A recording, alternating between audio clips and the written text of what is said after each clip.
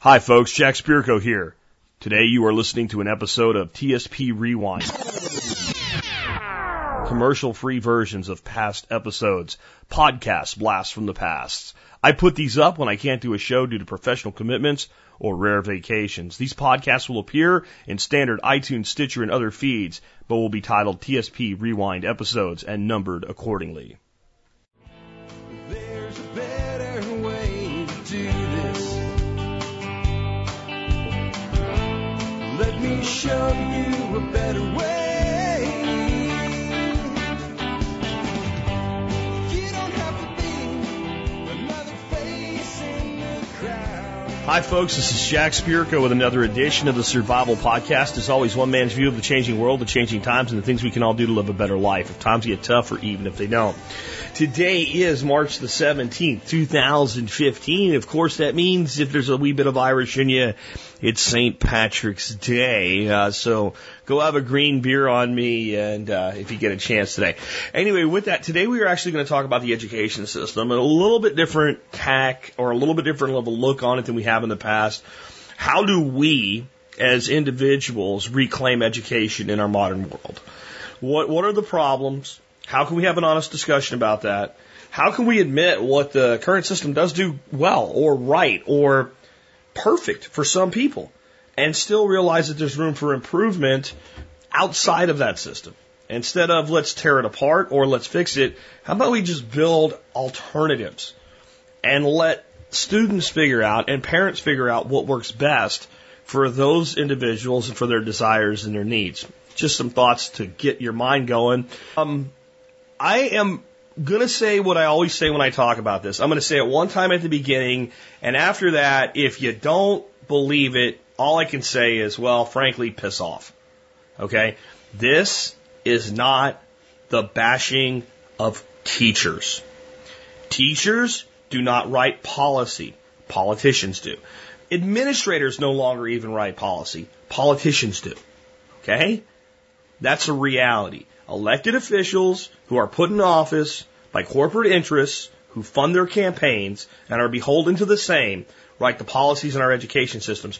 And at this point, our teachers barely write lesson plans. They might choose the order in which they do things during a day. They might choose certain little things they do, but in the end, what they will teach, how fast they will move, when they will slow down, when they will speed up, what they will test to, is all provided to them.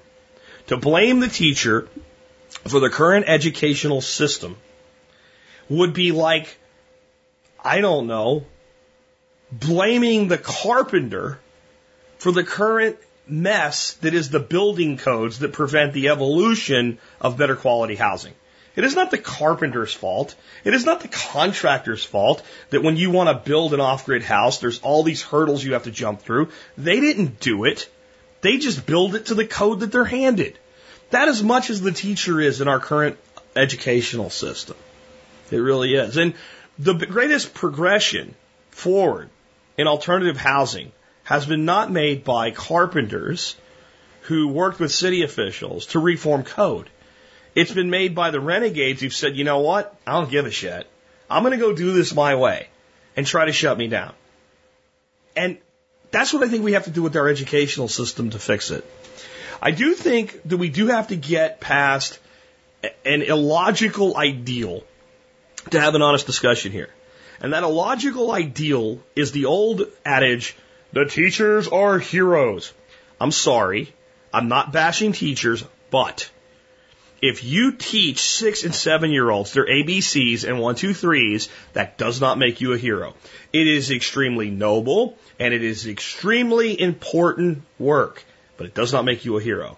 That's not to say there might not be some teachers somewhere who are heroic in the way that they teach. They're probably the ones pissing off the system and in danger of being fired, by the way. Okay? Or the teachers that are willing to go into the schools everybody else has walked away from and change lives. Some of those teachers really exist, but there's far fewer of them than you've been led to believe. Teaching is a profession. Teaching is a job. And at this point, teaching is basically something that a teacher is handed a manual, a handbook, etc., and said, do this. And that's what they do. It doesn't mean they're bad people. It doesn't mean that what they do isn't difficult. but they are not heroes. They are not a person who throws themselves on a grenade to save other lives. They're not people that run into buildings and carry somebody out on their back through the middle of a fire. And it is impossible to have the discussion of what is wrong in education if we look at the teachers as heroes. Because if we do so, this is why it's important. If we do so, any criticism of the system is labeled teacher bashing and seen as unacceptable. Okay? And we have to do the same thing with all professions, with soldiers. Do you mean all soldiers aren't heroes? No, all soldiers are not heroes. Many soldiers are heroes. Many soldiers are guys that just do their job. And most real soldiers, most real Marines, most real airmen, most real sailors, if you tell them they're a hero, will say, do not put that shit on me. All right? And what we need are teachers to step up and say the same thing. We're not heroes. We do a job. Now, that person over there, that person I strive to be like, that person's my hero. We need to do that in all professions. And trust me, we're going on a series here of reclaiming components of our individuality and components of our community. And we're just starting with education this week. We're going to something different next week. And we're going to piss everybody off before we're done with this. So please accept what I've said, because I'm not going to go back and say it again. This is not putting teachers down. This is a realistic assessment of the current system and ways by which we may change it without asking anybody's permission. So let's have an honest discussion about the nature of the problem.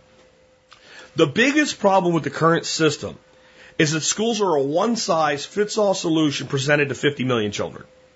If you look up the enrollment statistics in America today, from kindergarten up to high school, at any one time, about 50 million students are participating at one of those levels. That's 50 million individuals. We have created a system that allows almost no flexibility.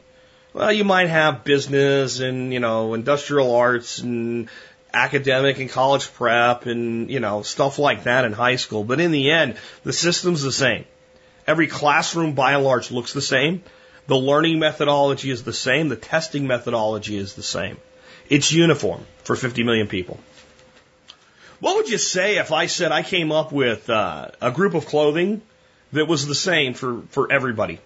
And everybody needed to use the clothing that I had provided. I had one set of pants, one set of shorts, one type of underwear. I even have it for both sexes. By the way, at school, there's really little delineation between the sexes there. But I got women's underwear, men's underwear, right? And different things for different people.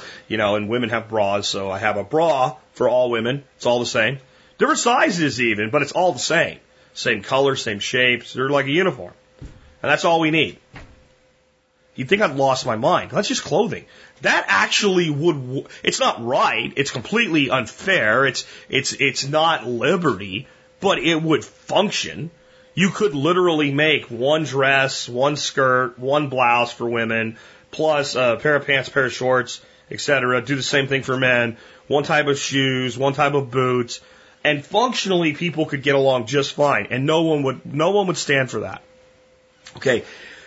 Education has a hell of a lot more moving parts in it.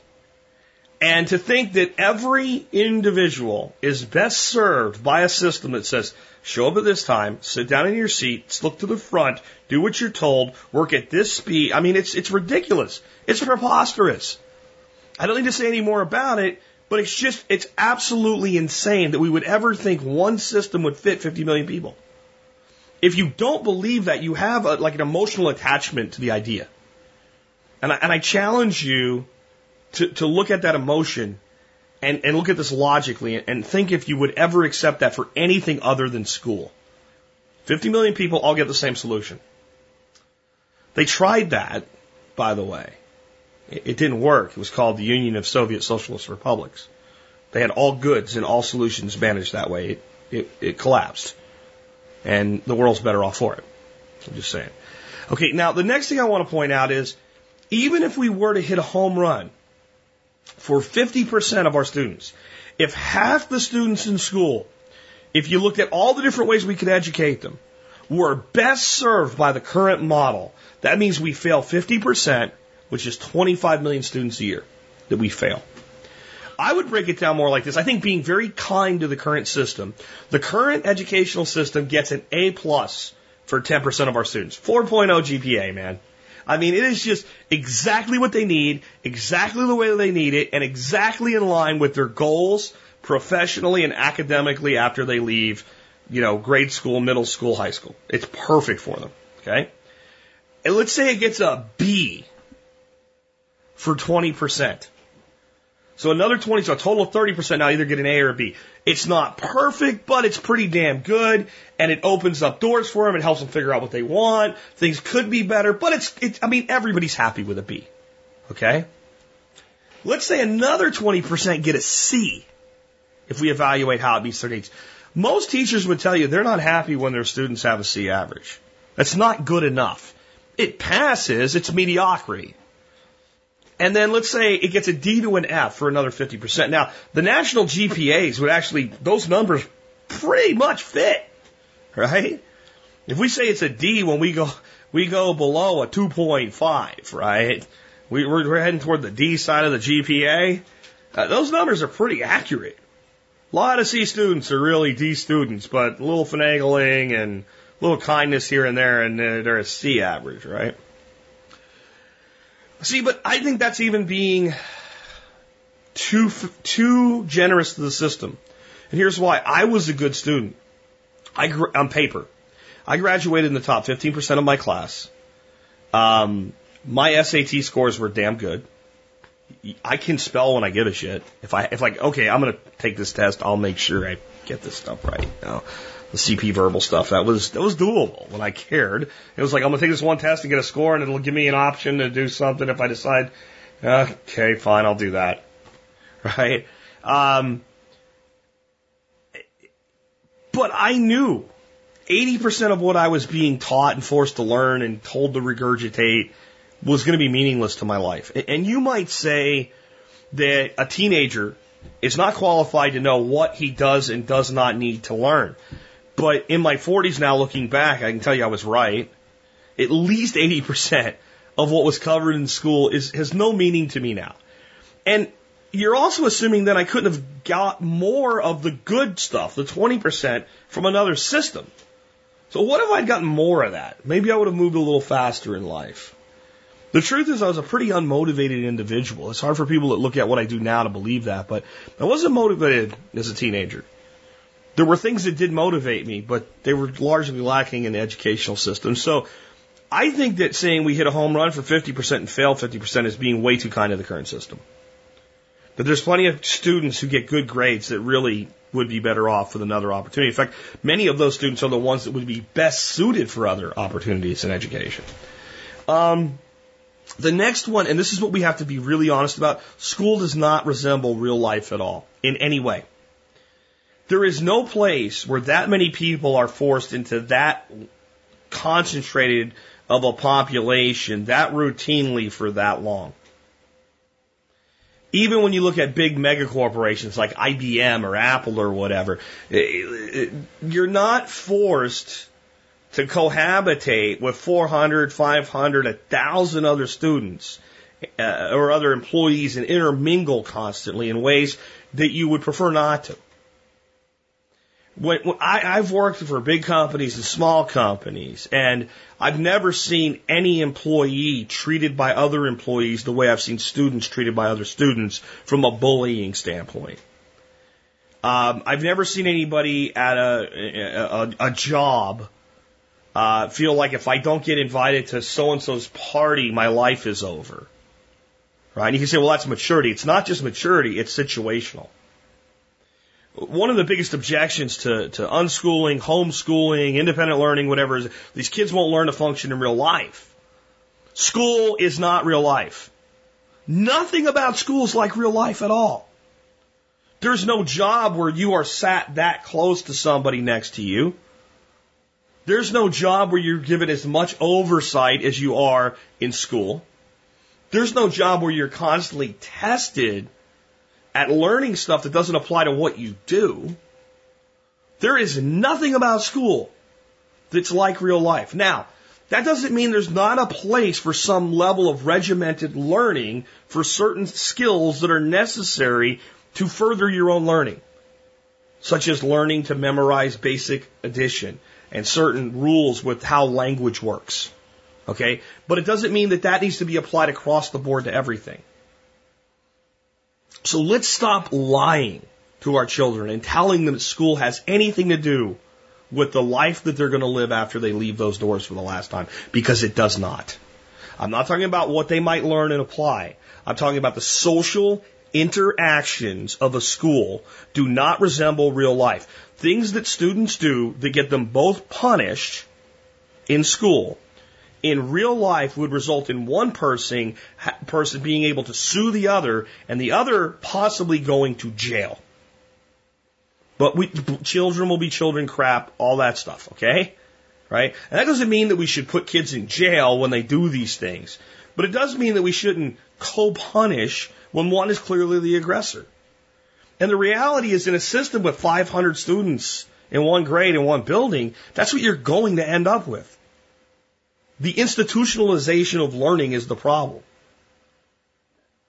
If students weren't forced into being surrounded with 400, 500, 600 other people at one time, all with their own attitudes and agendas, these social interactions that are forced would become voluntary instead.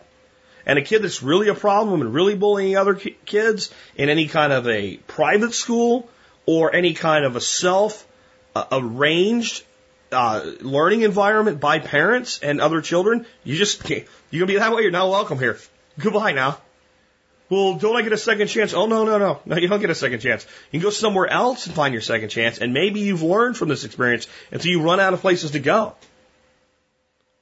Well, then some kids fall through the cracks. See, this is a nirvana fallacy, right? That everything has to be perfect to be good. Letting perfect be the enemy of the good. The current system has millions of students every cycle that fall out.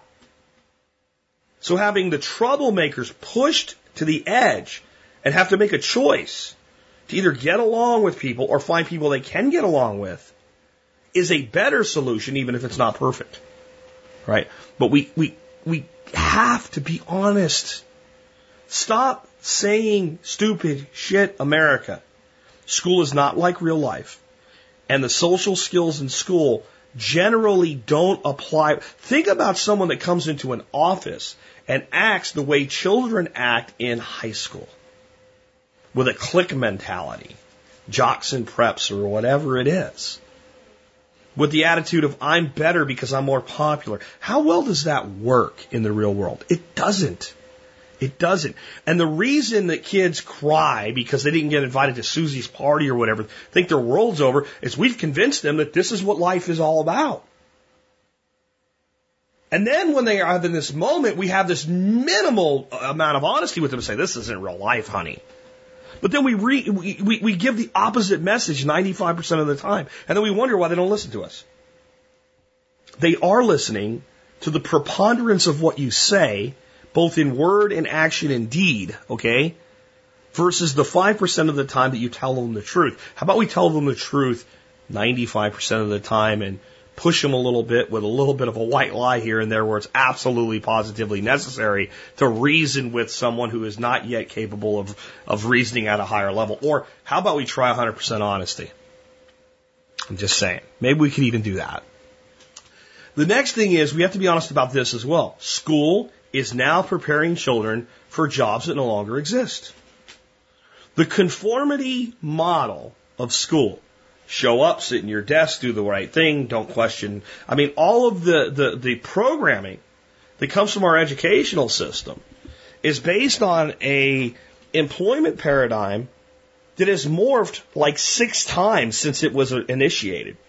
And most of those types of jobs don't exist, and the ones that do are miserable jobs that nobody really wants to do, but you do because it's the only thing you can find. So we're not getting our children ready for new jobs. And see, this is the problem. Like, we need to make sure that our children are prepared for the jobs of the 21st century. No, we need to make sure that our children are prepared to gain the type of employment that they will get the most out of. Some will want to program computers. Some will want to work with their hands. Some will want to grow food. And we need to provide an environment that allows children to develop themselves so that they can find what will give them the most meaning out of life. And we're not doing that. The next thing is conformity never leads to innovation. Tell me one innovator who was a conformist. One. If I have to say more, you don't want to accept this reality. If you have a person who's a conformist, they never innovate. And we need a lot of innovations in the future. So we need to be encouraging innovation. So we need to cease this conformity-based model. And there's a place for conformity. Conformity on a voluntary association. So if I start a learning group and say this group is for learning about history, it meets from 2 to 4 on Wednesday afternoons. We can accept X amount of people as part of it. This is where we meet. This is what's required. This is the commitment. Then conformity to that is essential if you want to be part of that group. But if you don't want to be part of that group, you should not agree to conform to its standards and requirements. You should go find something that fits your desires and goals. Now, if you start thinking about it that way, you see why it is impossible to fix the current system under its current model. Because doing that alone is impossible. And yet, anybody who, again, you look at that logically versus emotionally, and the programming in you, that education is priceless, and school equals education being the underlying programming that goes with that message, it's very hard to let go of that. But if you let go of the emotion, and you look at it logically, there's no way that that's not a better way for some people to learn. So why not let those some people learn that way? The next thing is formulaic learning doesn't create self-directed learners. If every bit of education is presented as, I am the teacher, I have the information, here's how you apply it, here's how you practice it, and I'm going to test you on it, here's a grade. Okay, we've gotten past that section. Let's go back. Now we're going to go to the next chapter in our learning, or our next section, or our next semester. And here's the information. Here's how you practice it. Here's some work to do. Here's a test. Here's an evaluation. Here's a grade. Now let's go on to the next one. I mean, that is how we teach everything in school. The only place we break that are in certain classes that just require that we don't, like woodshop and art, and etc. Like you can't do that. But math, science, history, etc. It's all done that way.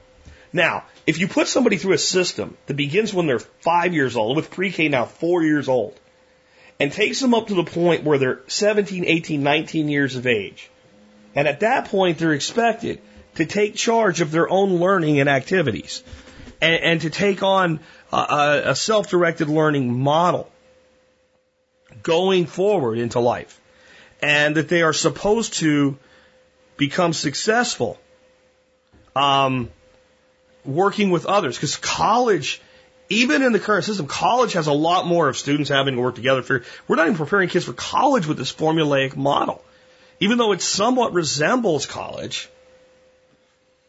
And if we're going to have innovators, we're going to have self-directed learners. We're going to have people that when they want to learn about something, go find the information and learn. But see, self-directed learning requires something that even though I know a lot of you guys in this audience struggle with.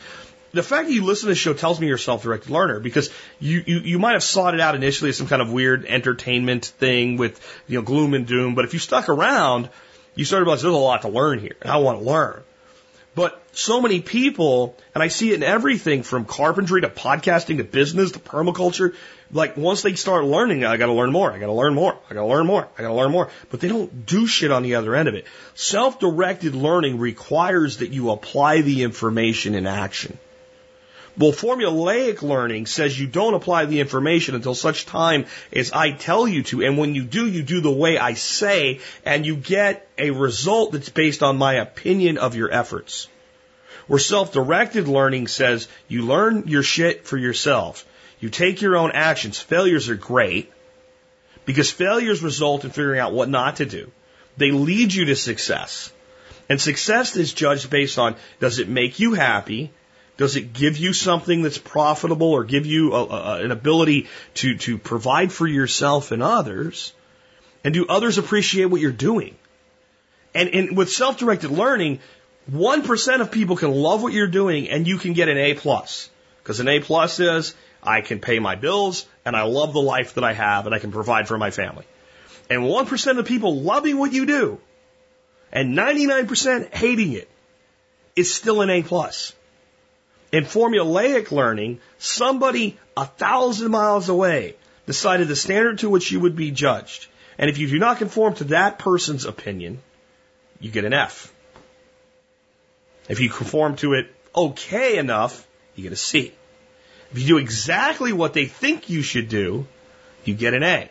Now, how can a person come out of that system and be a self-directed learner and an innovator and an action-oriented individual? They can't, because they're always waiting for someone to tell them what to do next. One of the biggest problems that our millennial generation has isn't an entitlement attitude. They're like, we'll do what we need to do. Tell us what to do. And we're like, you're grown up now. Go figure it out. They don't know how. Now, they can figure it out if they want to, and some of them do. But in the end, that's what they're saying. Like, what do I do now? They get a job. Okay, what do? Do your job. Somebody tell me what to do. So you tell them what to do, give them some training, and they're like, okay. And the first time something comes up that they've never encountered before, I don't know what to do. Go ask a boss. Bosses don't bother me. Go figure it out. It takes them a while to adjust. It's not their fault. It's the system. This system is designed to operate this way. And I mean, the whole thing with Common Core just reinforces this 1,000 times over. Let's create a one-size equalization form of education. Let's actually pull down high achievers to the level of mediocre students and make everybody equal by making things so confusing and complex that everybody hates it, and therefore everybody becomes the same, and therefore we end up with C students getting A's and A students getting D's. Yay, us. Number one. America! That's where we're at right now. Formulaic learning cannot work. It is outdated technology. The next thing is teachers do not have control over what they teach. I guarantee you if I got 22nd grade teachers from North Texas together, various school districts, and said, tell me what you're teaching this year, the uniformity would be obscene. And if I said, tell me how you're teaching this, the uniform, not just the what, but the how is obscene. Because it doesn't let the individual teacher find their own talent as a teacher and find the passion that led them to want to do this job in the first place and actually teach. And the sad thing is, about half of those teachers, if I said, I will free you to teach the way you want to teach. Here's the minimum academic standards. We're just going to stay in the formulaic learning system. This is what your students need to know by the end. These 10 things they need to be able to show proficiency in. And you can do it any way you want to. In fact, I'm taking away the manual. I'm taking away the guidance. Go nuts. Half of them would just cheer. And half of them would freak the hell out and not know what to do. And half of that half would quit by the end of the first year. Because they're products of the system too. They're the direct result of the system they're so indoctrinated into. Teachers don't have control over how fast or slow they advance their education for their class. They can't slow down. They can't one day come in and go, does everybody understand this? Yeah? Who doesn't understand? Be honest with me, guys. Who doesn't? Okay, let's get some of you guys together. Let's get some of the students to really get it. Let's get some learning groups going. Okay, we knocked that out. Okay, look, now everybody's got this at the end of the day. Well, we're supposed to spend 2 weeks on this. Well, screw it. If everybody understands this, let's move on to something more advanced. They can't do that. And they also can't pull back and say, you know what, we're going to cover this stuff because this is what people are struggling on. Well, if you do that, they might not get to where they need to be by the end of the year. Let them throttle the car, right? If I give you a car and hand you the keys, and I know you're a proficient driver, and I say you need to be in Philadelphia by next Sunday, I'm not going to tell you how fast to drive where, when to take a rest, whatever. Why are we doing this with teachers who are college-educated professionals being asked to teach 6 and 7-year-olds, the first and second grade? Because academically, shouldn't a student with straight A's in 4th grade be more than academically qualified to teach the 2nd grade? So if we're going to put them through 4 years of college and all of this additional study and all this additional information, don't you think we should trust them to determine how fast to drive the car when to slow it down and when to speed it up? We don't. And we're not going to in the current system. The next thing is, and this is not teachers' fault. This is what teachers have been conditioned to do. Teachers say they want parents involved, but they want parents involved in obedience training, not academics. In other words, when teachers say, we want parents involved, they want the parent, when the kid comes home, to say, do your homework. And when the kid says, well, I'm not sure how to do this, maybe help a little bit here and there. But if you get to a point where the student says, the teacher said to do it this way, and the parent says, oh, here's another way to do it, they don't want that shit. That screws up their whole system, their formulaic system, because you've altered the formula. They don't want a parent sitting down going, yeah, you know, this history saga you're reading here, this isn't really what happened. Here's what really happened, and here's the proof that it really happened. Why don't you go talk to your teacher? I want that. But teachers should be encouraging that. Oh, really? The textbook's inaccurate? It left out these critical issues? Let's discuss that, class, and see what we all think about it. No. What teachers say when they want parents involved is they want parents enforcing the educational edicts handed down by the state through them. Again, not because they're evil people, not because they're lazy, because they were taught that way. They were trained that way. See, the funny thing is, when you train people to do something a certain way, in a formulaic way, they tend to replicate it very effectively. This is why mass production of automobiles works. Well, we're treating our children like automobiles, putting them through a factory in a formulaic model. There might be some options, heated seats in this one, convertible over here, but in the end, we're still making cars. Ba-boom, ba-boom, ba-boom. Bolt on a wheel, send them to the next level. And then we also have a system that punishes creative students and creative teachers. If a teacher gets too creative, they're punished.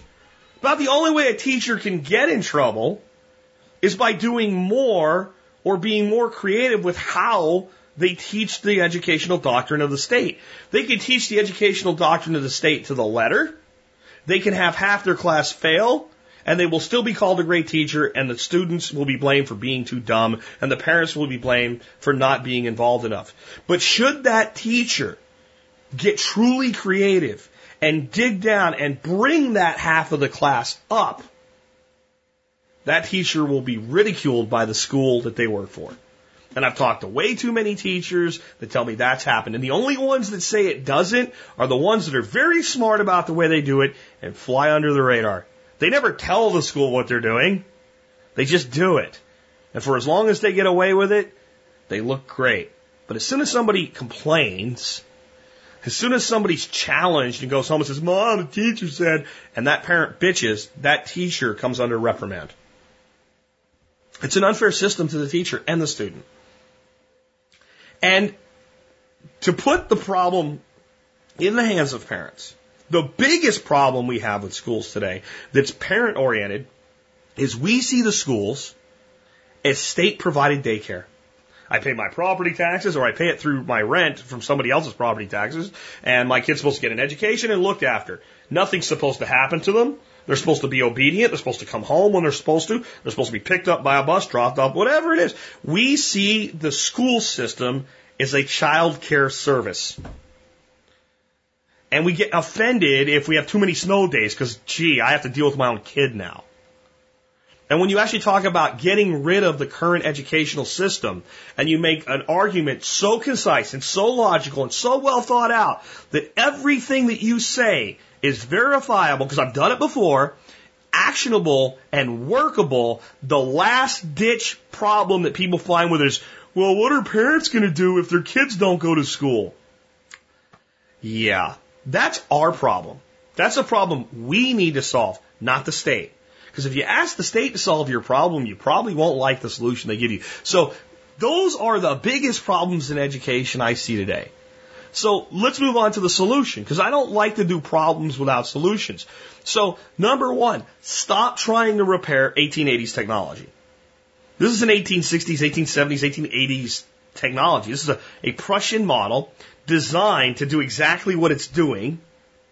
And I want you to think of one piece of technology from 1880 that we still use today. There might be one or two, but it's very hard. Anybody use a slide rule or abacus, old school cash register lately? Right? How about a sextant? It still works, but it's not what we use. We use GPS now, for God's sakes. Why? Because we have GPSs and they're better. They're easier to teach somebody how to use. It doesn't mean there's no value in knowing how to use a sextant and a compass. for navigation. But if I'm getting on a cruise ship, I want it to have the latest technology. So why do we think it makes sense to try to repair a technology that's over 100 years old when every other technology has gone through 10, 15 generations of upgrades and improvements since over that period of time? Just look at the technology innovation since the 1980s. When I was a kid, nobody at my station in life owned a cell phone or a pager. Computers were pretty pathetic. In school, when I went to computer class, we learned basic commands. Line 10, line 20, line 30. To write a program that was basically a calculator. To learn the basic systems of it. We played video games. Look at what computers do today. That's from 1980 to 2015. Why are we trying to retrofit 1880 technology on a generation of children who've grown up with smartphones in their hands? This doesn't make any sense. Instead of saying children can't bring smartphones to school, we should be requiring it. Next, on some levels, we should go further back in time, emulate the 1850s and prior teacher-student model with students teaching other students. Where once the fifth graders got their shit straight, they were all in a row together, and behind them were the fourth graders, and they said, turn around and tell the fourth grader how to do what you just learned. And so on and so forth. And send it all the way back down and all the way back up. Why? I'll tell you why. If I tell you something, and we say your propensity, actually, let's look at it this way. If you read something, and your propensity to remember it is a factor of 1. If you read it and then I explain it to you verbally with analogy, your propensity to be able to remember it and use it again goes up by a factor of 10. If you then apply it even one time, the propensity for you to remember it, be able to recall it, and use it in the future goes up by another factor of 10. But if I have you now take what you've heard, take what you've read, take what you've practiced, take what you have applied, and teach it to someone else, it goes up by yet another factor of 10. So every time we take someone and put them into the role of teaching, they learn. And they learn at a higher level than they could ever learn from by being taught. You learn more by teaching than by being taught.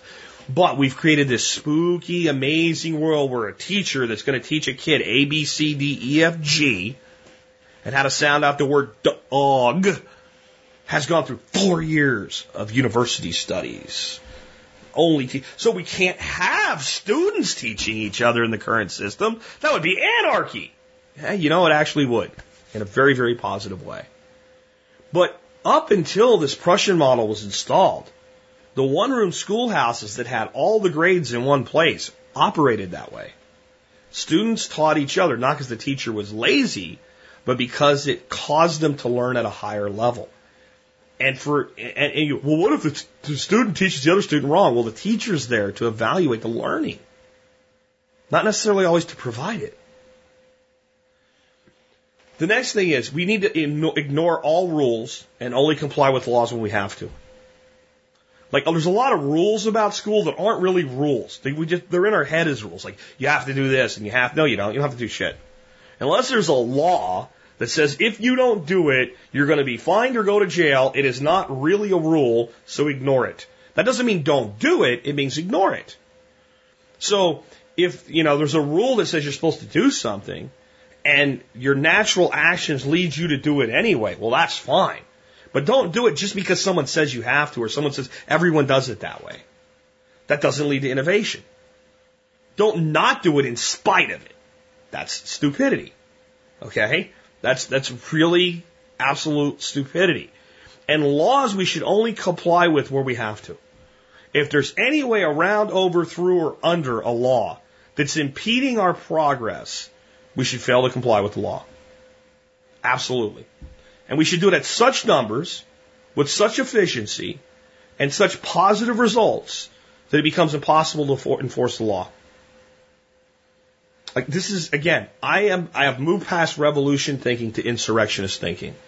I no longer think that revolution makes sense because I see a revolution as a change in power where the revolutionaries take the power from one group of leaders and hand them to another. I see an insurrection as where the insurrectionists themselves claim the power for themselves. And that's where I want to go with this. So that means we cannot be locked down by a system that is a failure. We must simply create a new system and step into it. And that doesn't mean that we're stupid about it. We have to be smart about it. But I think we're capable of that. The next, we can no longer afford to engage in emotional arguments about this issue or any of these other issues. If someone is in an emotional state when they're trying to defend the current educational paradigm, we need to just say, you know what? At this point, you're talking on emotion. Oh, please think of the children. I am with logic. And since you're now in an emotional state, we can't have a discussion. And the funny thing is, the people that are involved in these emotional debates, they're the ones most likely to help create change. And believe it or not, that is the best way to get to a logical discussion. An open, logical, meaningful discussion is to simply say, I refuse to engage with you on emotion. I will gladly have a logical discussion with you. And the first attempt will not work. Well, I can do that. And okay, we're still engaging in emotion. So let me know when you want to have a logical discussion about this. Or the most powerful word in sales and marketing is no. And we need to disengage from the emotional debate about this. Because this is not something that gets solved with emotion. This is something that gets worse when emotion is applied to it. If the current system is on fire, emotional responses and decisions are gasoline. Stop pouring it on. And if somebody else wants to pour it on, don't fan the flames while they do it. Just step back.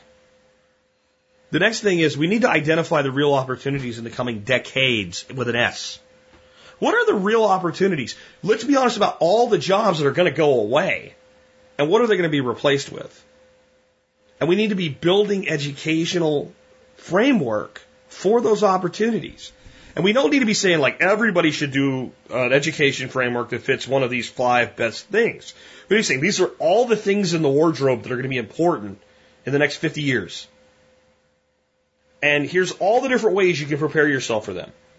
Now begin a path and adapt and overcome and change as you discover for yourself what your true life calling and passion and desire and profession of choice really is.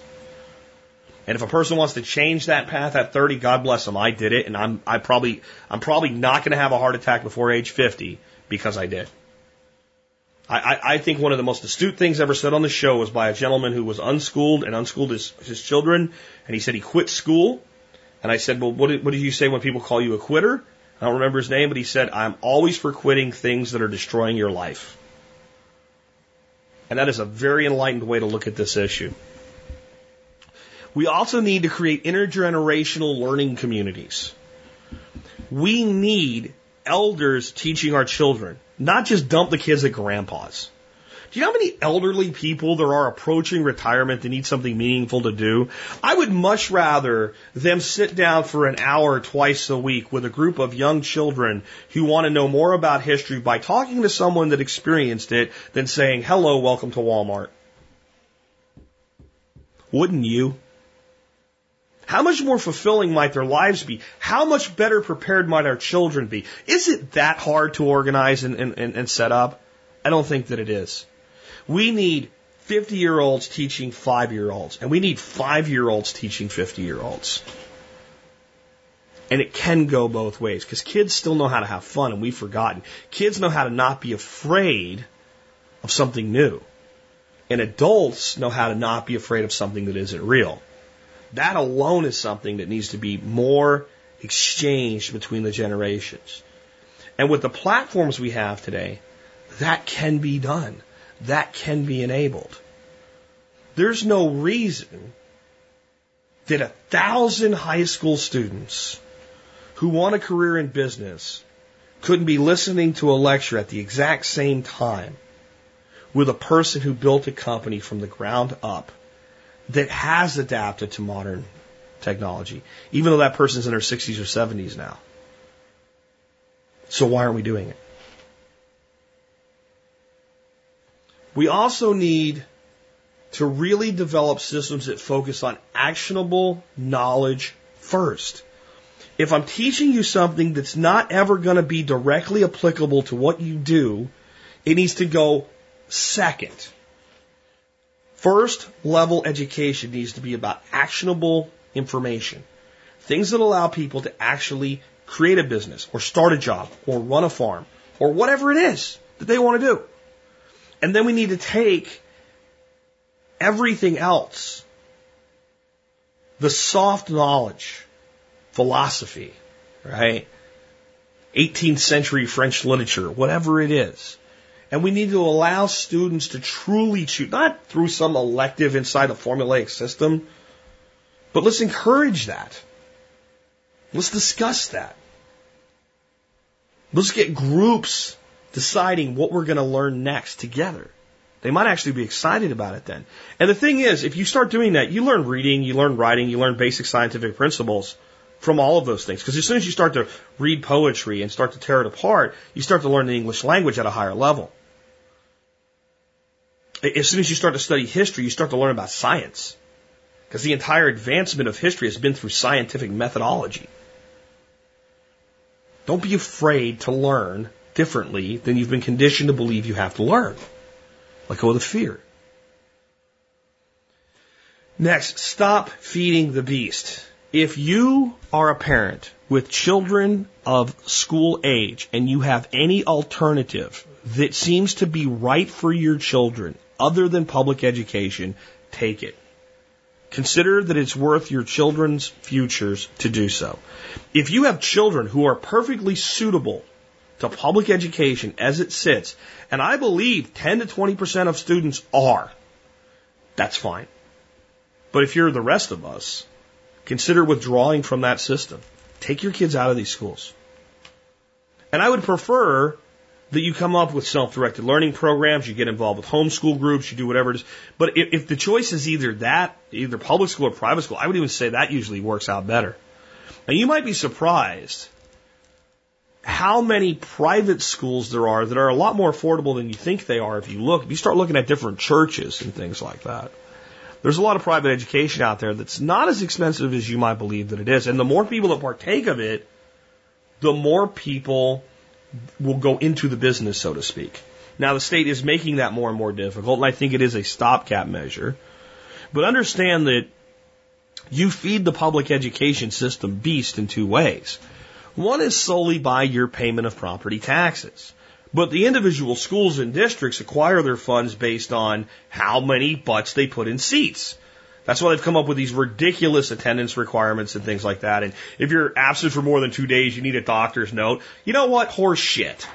If I want to take my kid on a self-directed field trip and pull him out of school for a few days, I don't need to explain to you. And you know what? When push comes to shove, I did it. There's nothing they can do about it. But they try to do these things to generate enough asses in the seat, so it's about money. So your child becomes a dollar sign to the administrators that run your school. And their attendance is more about how much money they get from the state this year than whether or not your student gets the best education suited to them. Because it's not because they're evil bastards. It's because the system's built that way now. Everything in government works this way. If you don't spend all the money that we give you this year, you get less next year. And we primarily base our decisions about how much money to give you based on how many people you oversee, educate, control, etc. So it's all about body count. Efficiency is punished. Efficiency is punished. If a school were to get to the end of their budget cycle and say we have a $2 million surplus, we would like to invest it in wrong answer, you're giving it back, it's being redistributed, you don't need it clearly. How asinine is that? If I'm running a division and a principal of a big school is like a CEO of a corporate division, right? If I'm doing that in the corporate world, and I get to the end of the year, and I go before the corporate board of directors and say, by leading out these efficiencies and doing this and this, we were able to increase sales and do this and do that and get greater efficiency in our operational production. And we now have a $2 million surplus for our department. Some big, giant, Goliath-like organizations might reassume that money. But in general, if you've done that and you say, we believe that we can invest that money in our division and do the following things to produce more, you've earned the credibility by developing the surplus. The people that run the organization are probably likely to say, you know what, that's awesome. First of all, here's a bonus. Good job. Second of all, yes, as long as everything you have planned to do with this revenue makes sense, you generated it, we trust that it will generate more. Surplus is profit. We like that. In a school, it's treated exactly the opposite. What? You wasted this $2 million. Whatever will we do now? It never happens because the schools always spend a little bit more than they have just to make sure. Yay. This is the system that we're propping up. So we need to stop feeding it. And the primary way that you feed it is by sending your kids there. Take them out. Take them out. Stop contributing to anything that furthers a failing system. And leave it to those that it works for. Because here's the good news. If it works for 10%, they only need 10% of the money to educate that 10% of the student body, and the rest of us can go do something else. And if it only works for 25%, then they only need 25% of the money. See, schools and educators, et cetera, and administrators and politicians try to argue their way around that. But we know scalability models work, and we know that if you can do X for Y, and I reduce X by 70%, you only need 70% of Y to accomplish 70% of X.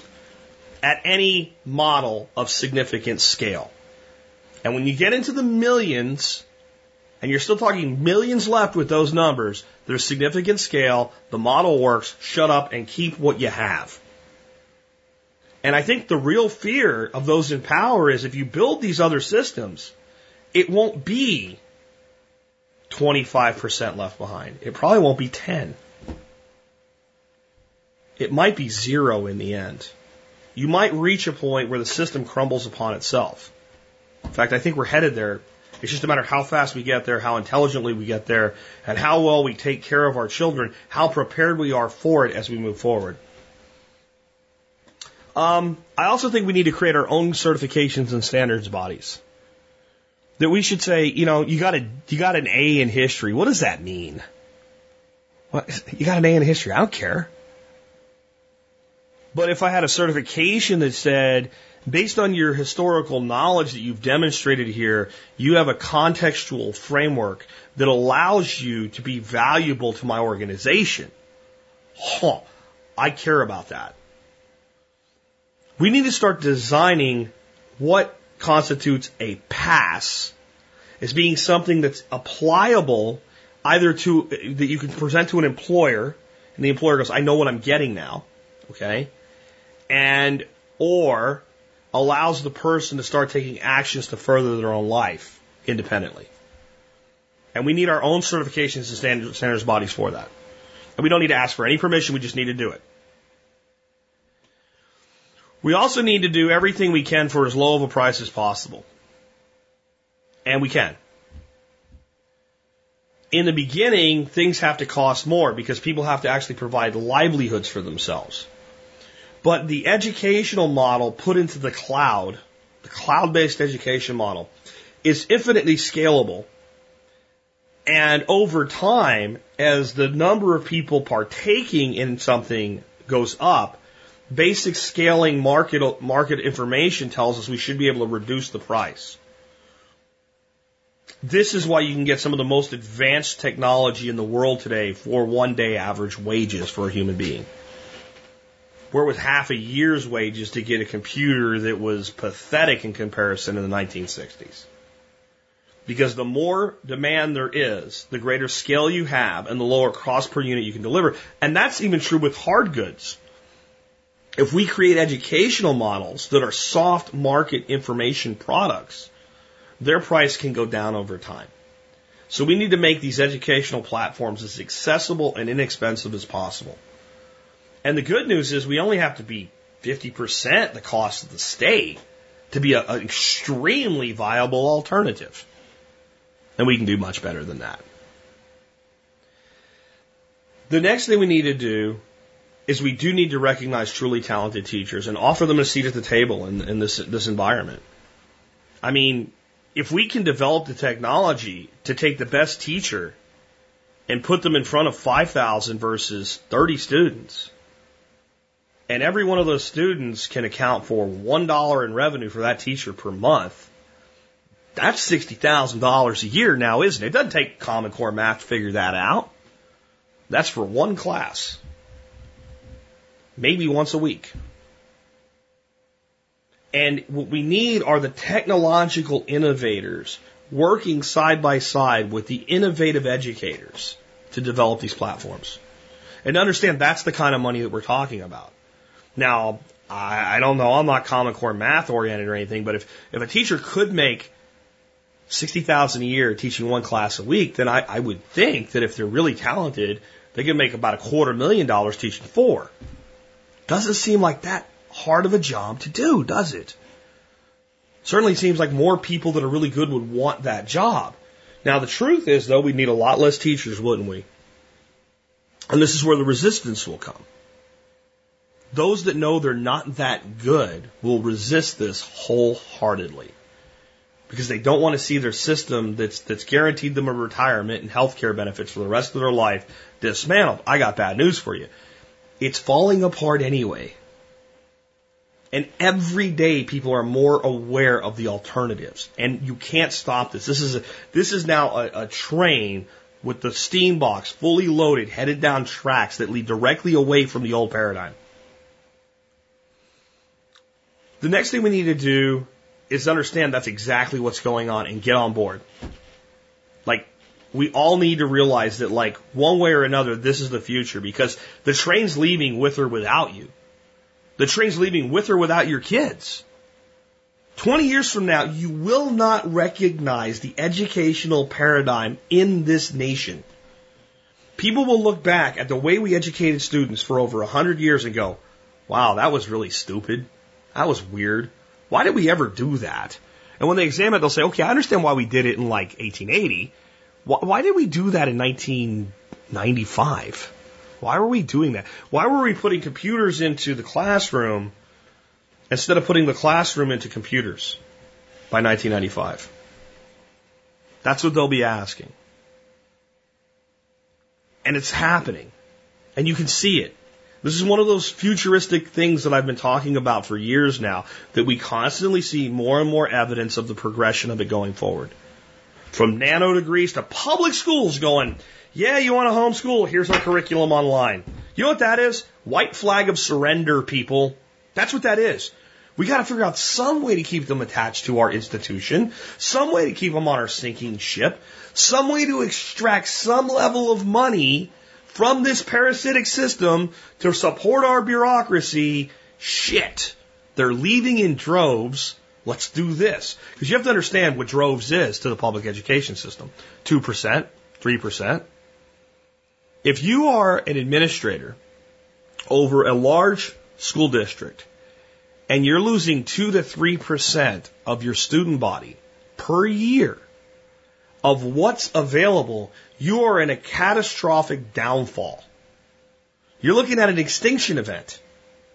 Oh, it's only 2 to 3%. Oh, it's a cascading effect. And you know it, even when you want to deny it, even when you want to go to normalcy bias, you know in your heart what that means. You realize that you're a decade away from obsolescence at that point. So how can I kick the can a little bit and at least get to where I'll retire before this all falls apart? I know. We'll get homeschoolers to teach our bullshit in their homes. Again, that's revolutionist thinking. That was the opportunity that the people in power had in the 1990s. They didn't surrender. It's too late to surrender. Now the insurrection is on. Now the insurrection is, we don't really need you for that. Please, we're relevant. Pay attention to us. Look, we have all this math stuff. You can, oh, well, Khan Academy does better than you at that. We have Common Core. Well, I don't know if I want that or not, but Khan Academy has that if I want it. Maybe I don't even want Khan Academy, though. This guy over here, like, he's really interesting. My kids like listening to him. They're learning math. I don't know because they like this guy. I like this guy. Maybe I'll learn with them. I don't think I need you anymore.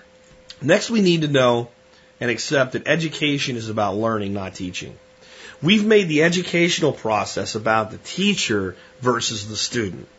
We've made the teacher necessary to learning.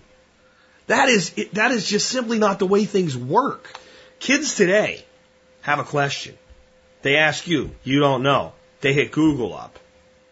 2 days later, they're an expert on something you don't know. Who taught them? What teacher taught them that? They took computers and put them in villages in India where none of the kids spoke English. They just left them there.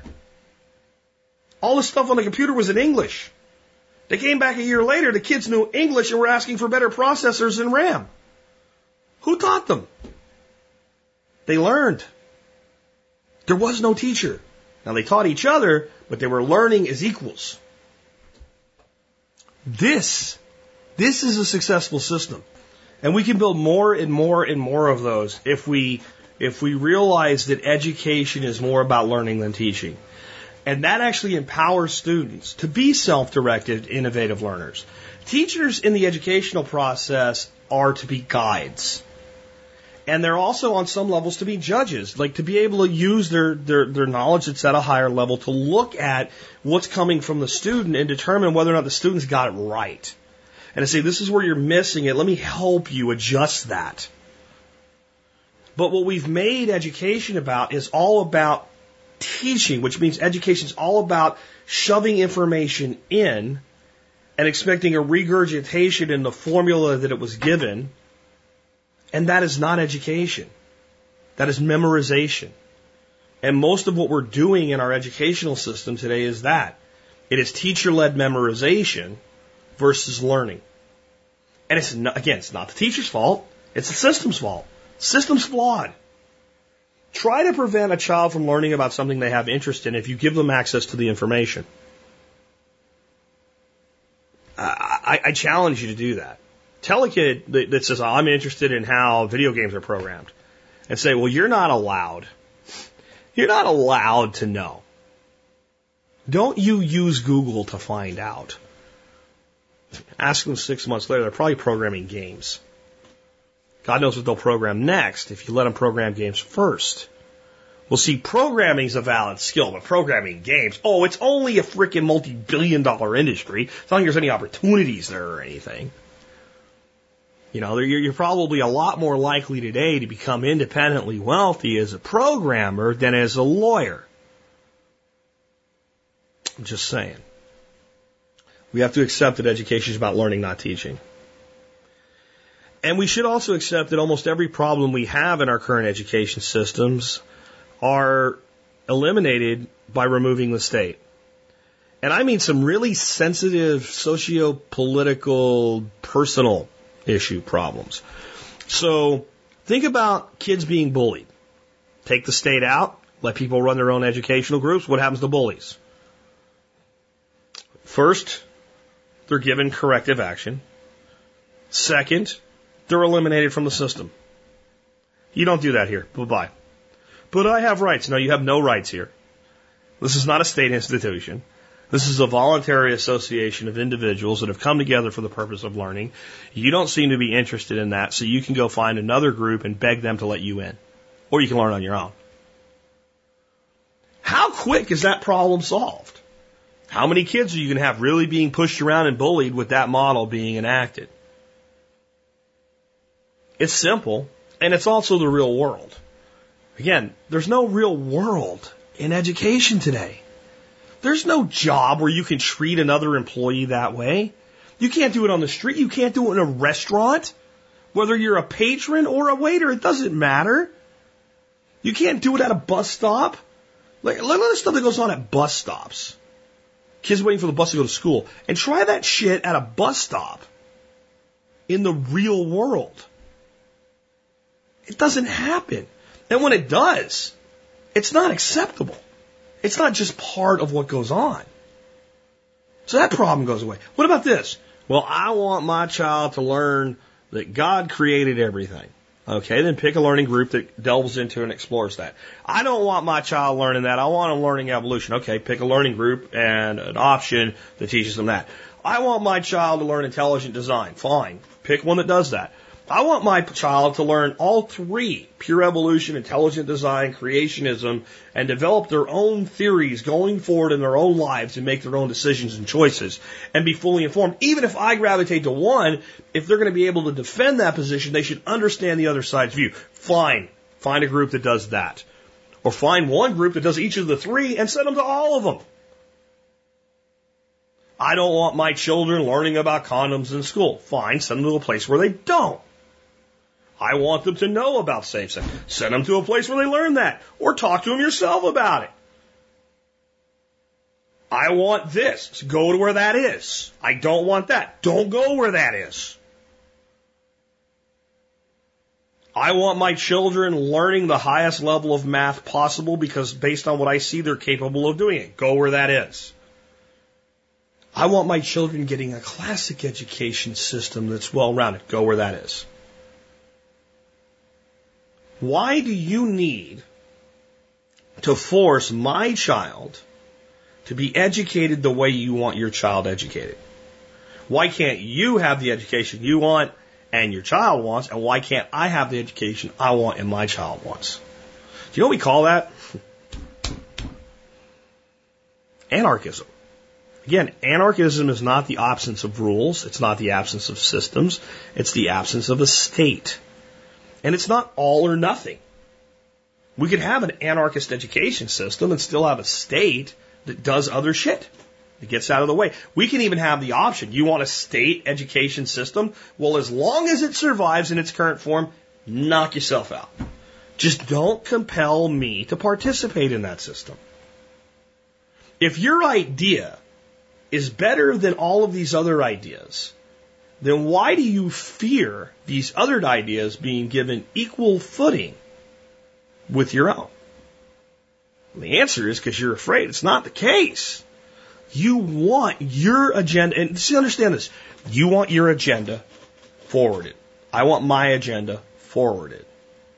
It takes a certain level of maturity and confidence and reasonable attitude to say, I want to forward my agenda based on its own merits, and I don't want to compel anybody to be part of it that doesn't want to be. And hence, I understand that it is incumbent upon me not to either be forced to participate in somebody else's, but also not to directly interfere with their agenda. If they want to do that, I am fine right up until the point they compel my participation. We need to build an education system based on that model. You know, when people say, well, anarchism can't work because who would do X or who would do Y? Okay, let's look at it this way. Where can it work? And I can't think of a single compelling reason that this model can't work to completely retool the entire education system. In fact, to not even have an education system, but an education environment. So, for now, you can keep, worrying about how we're going to build the roads without it, and yeah, you can keep doing that, even though it's extremely wasteful and extreme amounts of taxpayer money taken through coercion are used to do things that take way too long and cost way too much money to do. We'll figure that out later. But right now, can't we do this? And can't we resist every attempt the state makes to make it hard by just doing it? I'll tell you what, even in a state that basically makes homeschooling almost impossible, if over the next 2 years 500,000 parents say, you know what, that's what I'm doing, they can't stop it. They can't stop it. It's an insurrection. A revolution has a leader. You kill the leader, it's done. An insurrection is a movement. It's an idea. And that's where I want to see my nation move towards. However, I don't want laws passed or necessarily individually repealed to further my agenda. I simply want to be left alone to put the idea out there and see who wants to take it and run with it and encourage that. And I think that I am probably one of the least qualified to do this. I think there are people so much more qualified to do these things than me. I have so many other things I'm doing that I'm really good at. And this is my way of teaching, my way of enlightening, my way of creating entrepreneurs, my way of creating self-directed learners. I want to see other people do what I'm doing and do it better and do it different. I want to see some, people say, why don't you make a podcast, your podcast not have curse words in it so that my 5-year-old can listen to it? Why don't you go make a podcast for 5-year-olds and leave me the hell alone? Stop sending me, I won't listen to you if you continue to use words like shit and ass. Why don't you go make a podcast that doesn't use those words? Why don't you go make a podcast that is tailor-made to the audience you're so concerned about? I won't stop you. If you do a good job, I'll even tell people you're doing it. And this is the spirit we all need to have to solve this problem. We cannot be in competition. We must be in cooperation. We can cooperate with the people we differ with. You might wonder how that's possible because you grew up in a society that tells you that's impossible. If I value your rights as equal to mine, then I have to get out of your way to allow you to have the rights that you have and to live the life that you want without interfering with it, again, until the point where you interfere with mine. That's so simple. And that means I can totally disagree with you. You can set up an education model like this based on the Holy Bible, which I don't believe. Really? Yeah, I don't. But you do. Totally okay with it. Awesome. You will probably do, see, like, you'll say, well, what about evolution? Kids will learn about evolution on their own on the internet and be able to determine how it justifies or doesn't justify with their faith. I'm okay with that.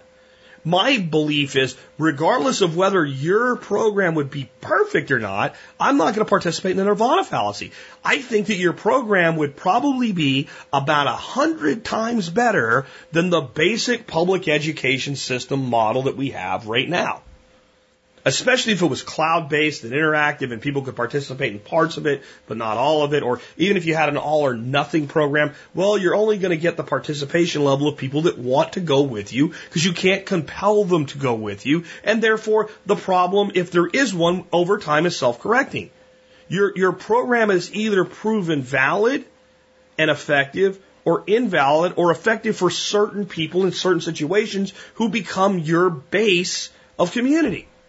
I'm okay with that. And if somebody else wants to say, I am putting together a curriculum that is based on an atheistic viewpoint, solely based on logic and totally ruling out anything supernatural, anything spiritual at all, the end period, I'm okay with them. And if I have somebody that says we have a balanced approach that believes there's some level of spirit and connectivity, that physics tells us this, that there's this realm that's not understood, and there's much to be learned without even practicing religion, but by looking to the wisdom that comes from the different world religions. And that the atheistic scientist has a valid point as well. And we want to take a balance-centric approach to that. I'm okay with that. You can do all of it and you can do 100 other things. I don't give a shit anymore. And the thing is, if you'll let go of emotion and go to solely logic and realize that all of those things would exist without somebody extracting your tax dollars to further them, against your will, and to do that which you do not want done, you'd probably be okay with them too. The reason you have a moral outrage about schools doing things that you don't want done is because your time, talent, and energy has been taken to further that agenda. It is not the other person's agenda that really concerns you. It's their ability to interfere with your own. And it's their ability to use your resources to further their agenda. Now, there are closed-minded people.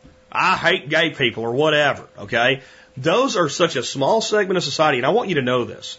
The people who are devoutly anti-gay today, right? They shouldn't get married. They this, they that, whatever, right? Okay? In 25 years, history will judge you the way that we judge the racists of 50 years ago. I promise you it will happen. Trust me. And sometimes I think that's what people fear. That we would all accept each other as equals. That would be horrible. Because my belief says that this is not equivalent. Well, I'm not asking you to sanction it. I'm asking you to step the hell out of the way of it. That's the education system we need to build. I don't want you to sanction my version of education. I want you to sanction your own version of education. I want you to provide the resources for people that fit what you want to do. And I want us to provide a republic model of education. You can go to Florida for this, you can go to Georgia for that. Florida's got great orange juice, Georgia's got great peaches. Right? And the best business environment might be Texas. So I might create a business that's built on oranges and peaches, but the corporate headquarters are in Texas.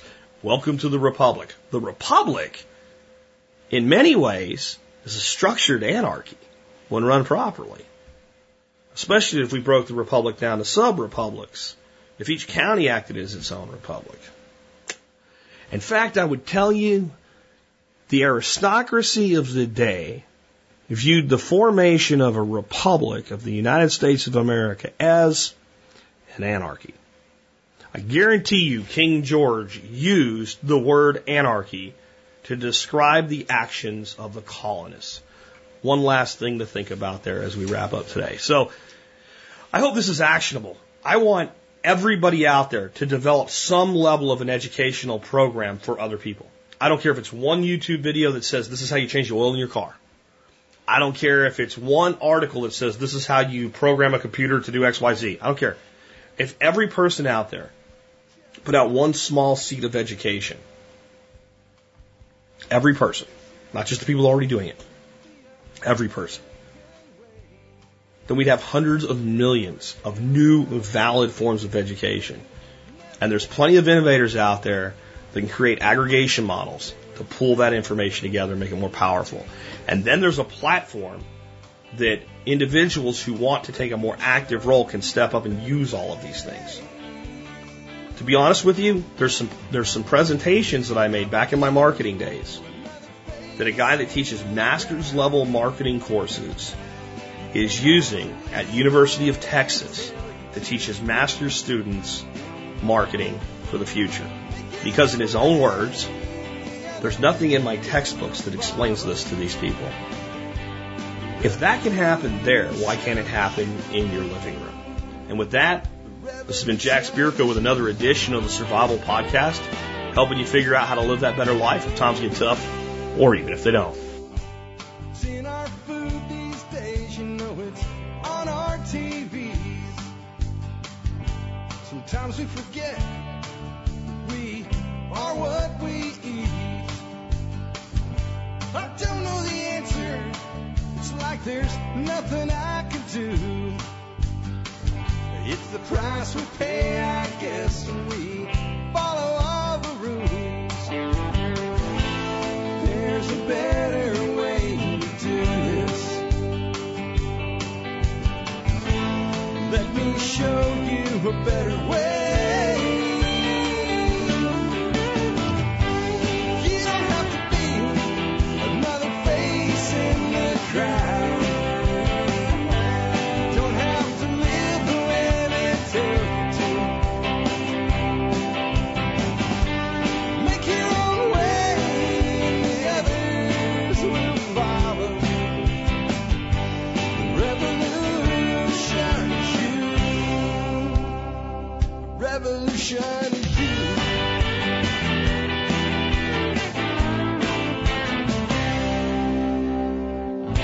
Someday we'll realize our children just can't pay. There's nobody up